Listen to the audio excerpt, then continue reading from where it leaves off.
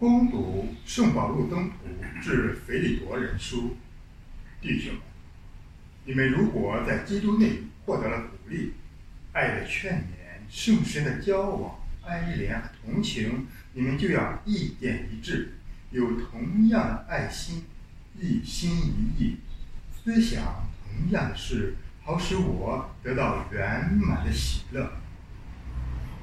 不论做什么，不可顺从私见，也不可追求虚荣，要彼此谦让，该想自己不如人，不可只顾自己，也该关心别人。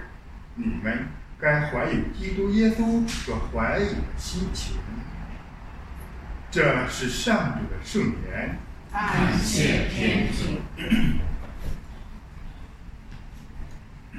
上主，我在你内找到了平安。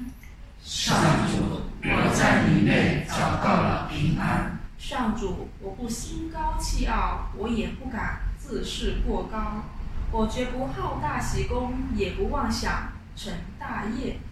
上主，我在你内找到了平安。但愿我的心灵得享平静与安宁，我的心灵好似吃奶的婴儿，就像婴儿偎依在母亲怀中。上主，我在你内找到了平安。以色列，你要仰赖上主，从现今直到永远。上主，我在你内找到了平安。阿肋路亚，阿肋路亚，阿肋路亚，阿肋路亚，阿肋路亚，阿肋路亚。主说，你们如果遵守我的教训，就真的是我的门徒，也会认识真理。阿肋路亚，阿肋路亚，阿肋路亚。愿主与你们同在，也与你的心灵同在。恭读圣路加福音。主，愿光荣归于你。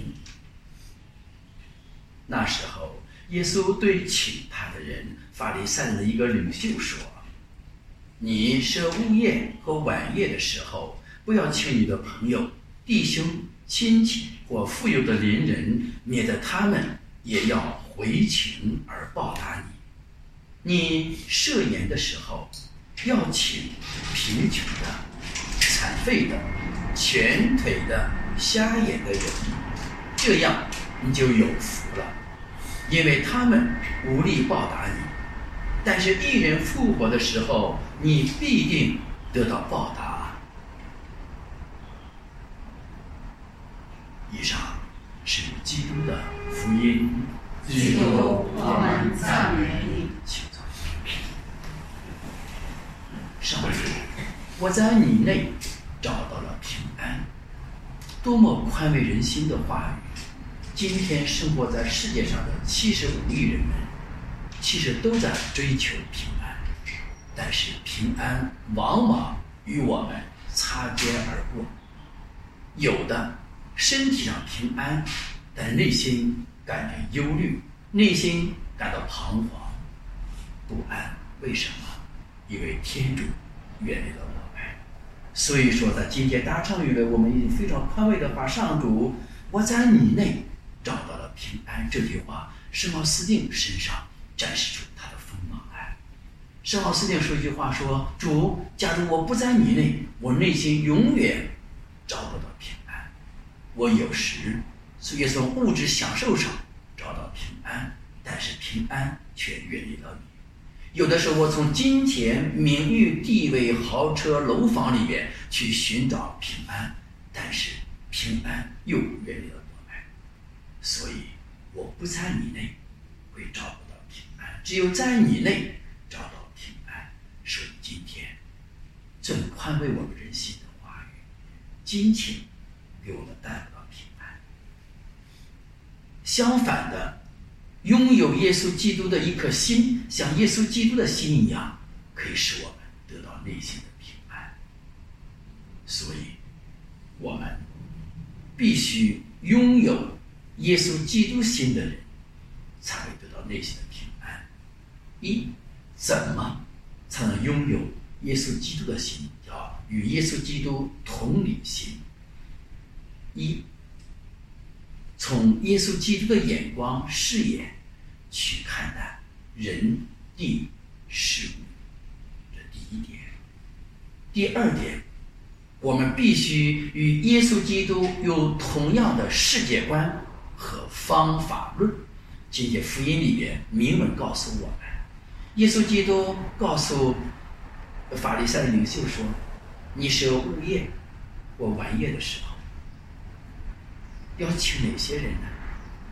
请瘸腿的、瞎眼的、残废的、无力报答、无力回请你的人，那些人吃饭。我们听这句话之后，耶稣基督的世界观和我们世俗的世界观确确实实的大相径庭，完全不一样。我说我怎么能得到内心得不到平安呢？因为我们世俗人经常追求的是，门当户对啊，什么朋友圈啊，你可以值得当我的朋友啊。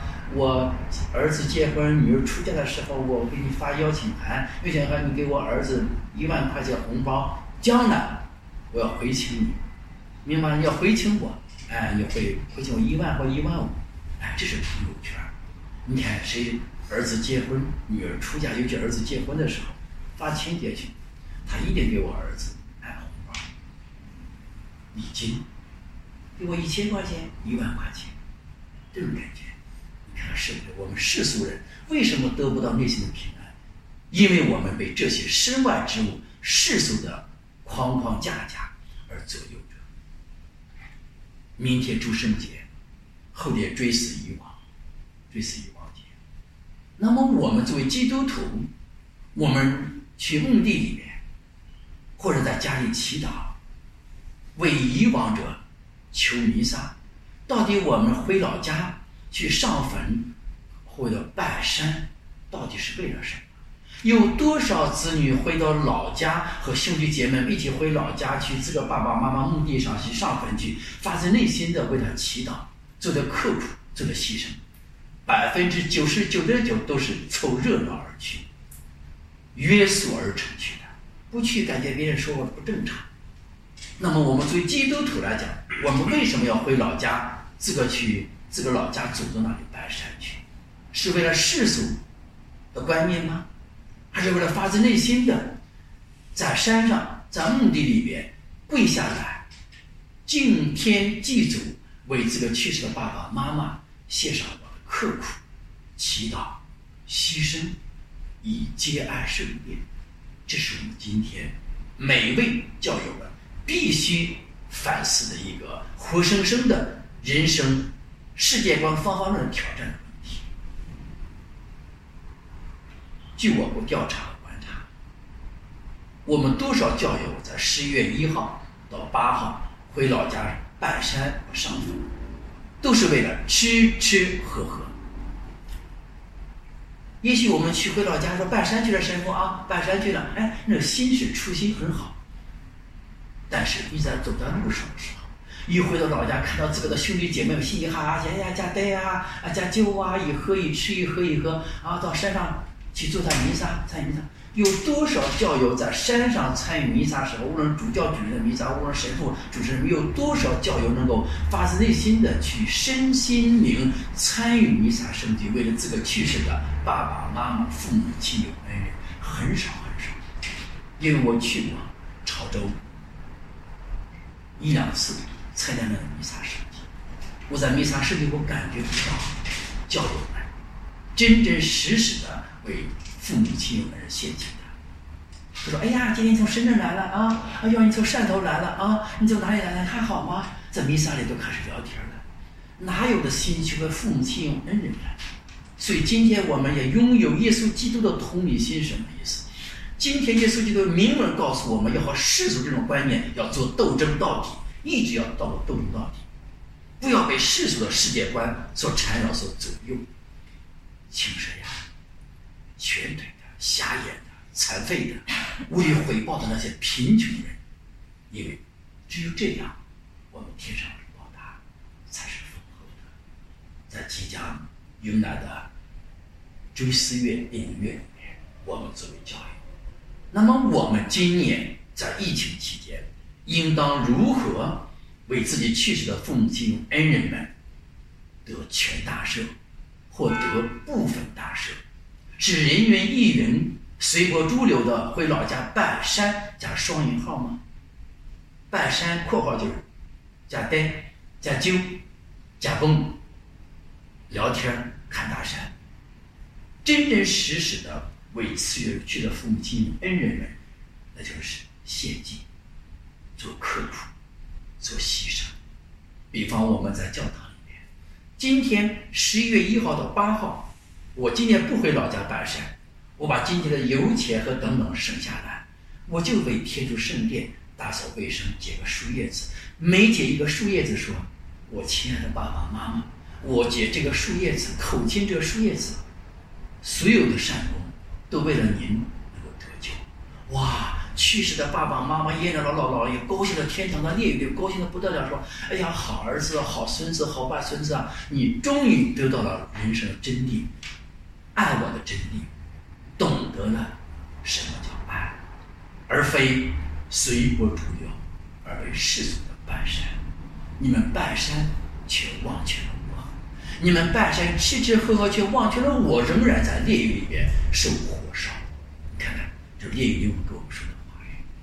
所以今天我们要想内心得到真正的平安，必须拥有耶稣基督的同理的心。